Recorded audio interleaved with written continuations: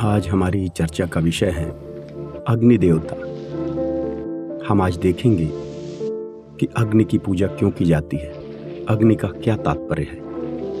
प्राचीन काल से ही आर्य अग्नि पूजक रहे हैं। सनातन धर्म में अग्नि का विशेष महत्व है। चाहे वो यज्ञ हो, हवन हो, होली हो, दीपावली हो, बिना अग्नि के कुछ भी नहीं होता। क्या अग्नि का तात्पर्य आग से है या अग्नि का कोई दूसरा तात्पर्य है? हम इस बात को आज जानेंगे, समझेंगे। सनातन धर्म के, हिंदू धर्म के प्रथम ग्रंथ ऋग्वेद, प्रथम सूक्त अग्निमीडे पुरोहितम। अग्नि सबसे पहले हुआ, इससे प्रारंभ होता है। और हम देखते हैं कि अग्नि का प्रयोग अलग अलग चीजों के लिए हुआ। जैसे पेट के लिए जठराग्नि है जो खाने को पचाती है, समुद्र में है वडवाग्नि, गृहस्थ जीवन में भी एक अग्नि होती है, गार्हपत्य अग्नि जिसे कहा गया है। अग्नि का प्रयोग धर्म में एक एनर्जी के रूप में किया गया है, एक शक्ति के रूप में किया गया है। वह अग्नि नहीं है, वह आग नहीं है। आग एक लिमिटेड अर्थ में हम आग को अग्नि कहते हैं, लेकिन जब हम अग्नि का प्रयोग धार्मिक और दार्शनिक अर्थ में करते हैं, जो वेदों में किया गया, उपनिषदों में किया गया, पुराणों में किया गया, तो अग्नि एक एनर्जी के रूप में उपयोग होता है। जब ये वेदों में कहा जाता है कि सबसे पहले अग्नि उत्पन्न हुई और उस अग्नि ने ही सभी को उत्पन्न किया, तो इसका तात्पर्य है कि वह एक एनर्जी थी जो आई। आज भी जब साइंटिस्ट रिसर्च के बाद इसी नतीजे पर पहुंचे हैं, जो स्टेट ऑफ सिंगुलरिटी है, जो बिग बैंग के पहले जो अवस्था थी, बिग बैंग वो अवस्था मानी जाती है जहां से संसार की उत्पत्ति हुई, और उस अवस्था के पहले की अवस्था को सिंगुलरिटी की अवस्था कहा जाता है। मतलब एक ऐसी अवस्था है जिसके बारे में आज विज्ञान कुछ भी नहीं जानता, और उस अवस्था में आज के सारे वैज्ञानिक नियम कार्य नहीं करते। उस अवस्था में कौन से नियम कार्य करते हैं यह कोई नहीं जानता।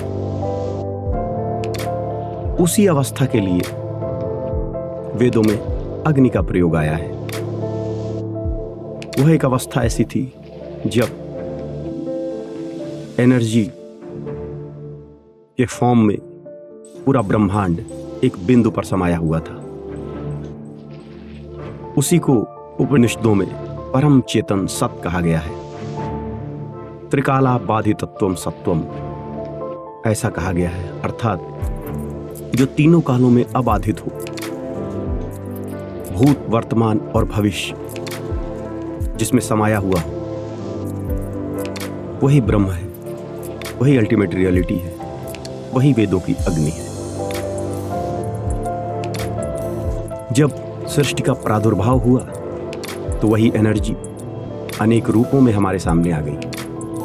हम जानते हैं कि विज्ञान कहता है कि एनर्जी कभी बनाई या नष्ट नहीं की जा सकती, उसके केवल स्वरूप परिवर्तित होते हैं। उसी तरह ब्रह्मांड से पहले जो अग्नि थी, जो एनर्जी थी, वो ब्रह्मांड के उत्पत्ति के बाद अनेक रूपों में आ गई। जिन भी वस्तुओं में हम शक्ति देखते हैं वह उस परमात्मा की एनर्जी का ही, अग्नि का ही, अग्निदेव का ही एक स्वरूप है। उदाहरण के लिए जैसे हम कहते हैं कि जठराग्नि है जो खाने को पचाती है, इसका मतलब यही है कि पेट के अंदर एक एनर्जी है जो भी हम खाते हैं उससे एनर्जी निकाल के हमारे शरीर को देती है। जब हम कहते हैं समुद्र में अग्नि है, समुद्र में तो पानी है, और पानी और आग एक दूसरे के विरोधी माने जाते हैं। फिर समुद्र में अग्नि कहने का क्या तात्पर्य है? समुद्र में अग्नि कहने का यही तात्पर्य है कि समुद्र में एक बहुत बड़ी एनर्जी है। उस एनर्जी का उपयोग बहुत सारे कार्यों के लिए किया जा सकता है। आज बिजली बनाने के लिए उसका उपयोग किया जा रहा है। इसी तरह से जब हम जीवन को चालू करते हैं तो हमारे शरीर में अलग अलग भागों में अलग अलग सूक्ष्म रूप में एनर्जीज रहती हैं।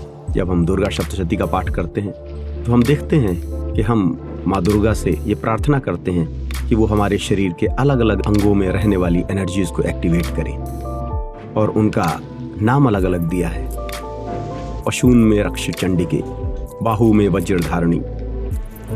इस तरह से भुजाओं को वज्रधारणी नाम की शक्ति जो है, एनर्जी जो है, वो एक्टिवेट करे।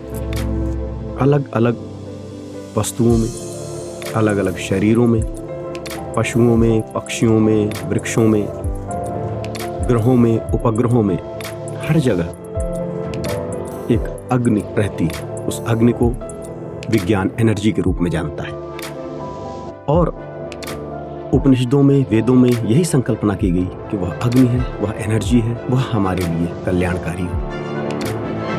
जब हम अपने मस्तिष्क से, अपने हृदय से, अपने अंतःकरण से इस तरह के विचार करते हैं कि वो एनर्जी हमारे लिए कल्याणकारी हो, तो जो हमारी मानसिक एनर्जी है, हमारी जो मेंटल वेव्स हैं, और जो इस संसार की अलग अलग ऊर्जाएं हैं, उनके अंदर एक सामंजस्य बैठता है। जिस तरह आप सोचते हो उसी तरह आप करते हो, और वैसे ही आप हो जाते हो। अगर आप नकारात्मक सोचने लगते हो तो धीरे धीरे आपकी समस्त ऊर्जा नकारात्मक ऊर्जा में बदल जाती है, और आपकी मित्रता भी नकारात्मक लोगों से हो जाती है, और आप नकारात्मक काम में लग जाते हो। इसी तरह अगर आप पॉजिटिव सोचते हो तो धीरे धीरे सकारात्मक लोग आपके संपर्क में आने लगते हैं, आपके कार्य सकारात्मक हो जाते हैं, और अगर आपके कार्य सकारात्मक हैं तो उसके परिणाम भी सकारात्मक होंगे। तो इस ऊर्जा को, इस ब्रह्मांड की समस्त ऊर्जा को अपनी ऊर्जा के साथ सिंक्रोनाइज करना ये बड़ा महत्वपूर्ण है, और इस सिंक्रोनाइजेशन की प्रक्रिया का नाम ही योग है। योग ही वह है जो ब्रह्मांडीय ऊर्जा को शरीर की ऊर्जा के साथ सम्मिलित कर देता है। प्राणायाम के द्वारा हमारी वासनाओं पर नियंत्रण होता है, और धीरे धीरे हमारे शरीर के अंदर जो ऊर्जा के चक्र हैं वो जागृत होने लगते हैं, और हमारे शरीर की ऊर्जा बाहर की ब्रह्मांडीय ऊर्जाओं से मिलने लगती है। इसी ऊर्जा को मिलाने के लिए, इसी को जागृत करने के लिए अग्नि को प्रतीक माना गया है। अग्नि की पूजा प्रारंभ से ही होती आई है और होती रही है। अग्नि ही वह देवता है, अग्नि ही वह तत्व है जो प्रदूषित नहीं होता, जिसमें उत्पत्ति और संहार इन दोनों की क्षमता है। इसी कारण से अग्नि को देवताओं में महत्वपूर्ण स्थान मिला हुआ है, और हमें इस बात को समझना चाहिए कि जब हम अग्नि की उपासना करें, पूजा करें, आह्वान करें, तो हमें उसे लौकिक अग्नि के रूप में न मानकर एक एनर्जी के रूप में, एक आद्य शक्ति के रूप में उसकी उपासना करनी चाहिए, और अपनी अंदर की एनर्जी को बाहर की एनर्जी के साथ सिंक्रोनाइज करने का प्रयास करना चाहिए। उसके लिए आसन, प्राणायाम और ध्यान, ये 3 उपाय हैं। इन तीनों उपायों के द्वारा हम यह कार्य कर सकते हैं। इसके साथ ही बाह्य रूप से कार्य करने के लिए यज्ञ और हवन, ये 2 कार्य भी ऐसे हैं जो हमारी एनर्जी को पॉजिटिव एनर्जी में बदलते हैं, हमारे शरीर के विभिन्न रोगों को खत्म करते हैं, हमारी मानसिक ऊर्जा को एक्टिवेट करते हैं। इसी कारण से पुराणों में, वेदों में, स्मृतियों में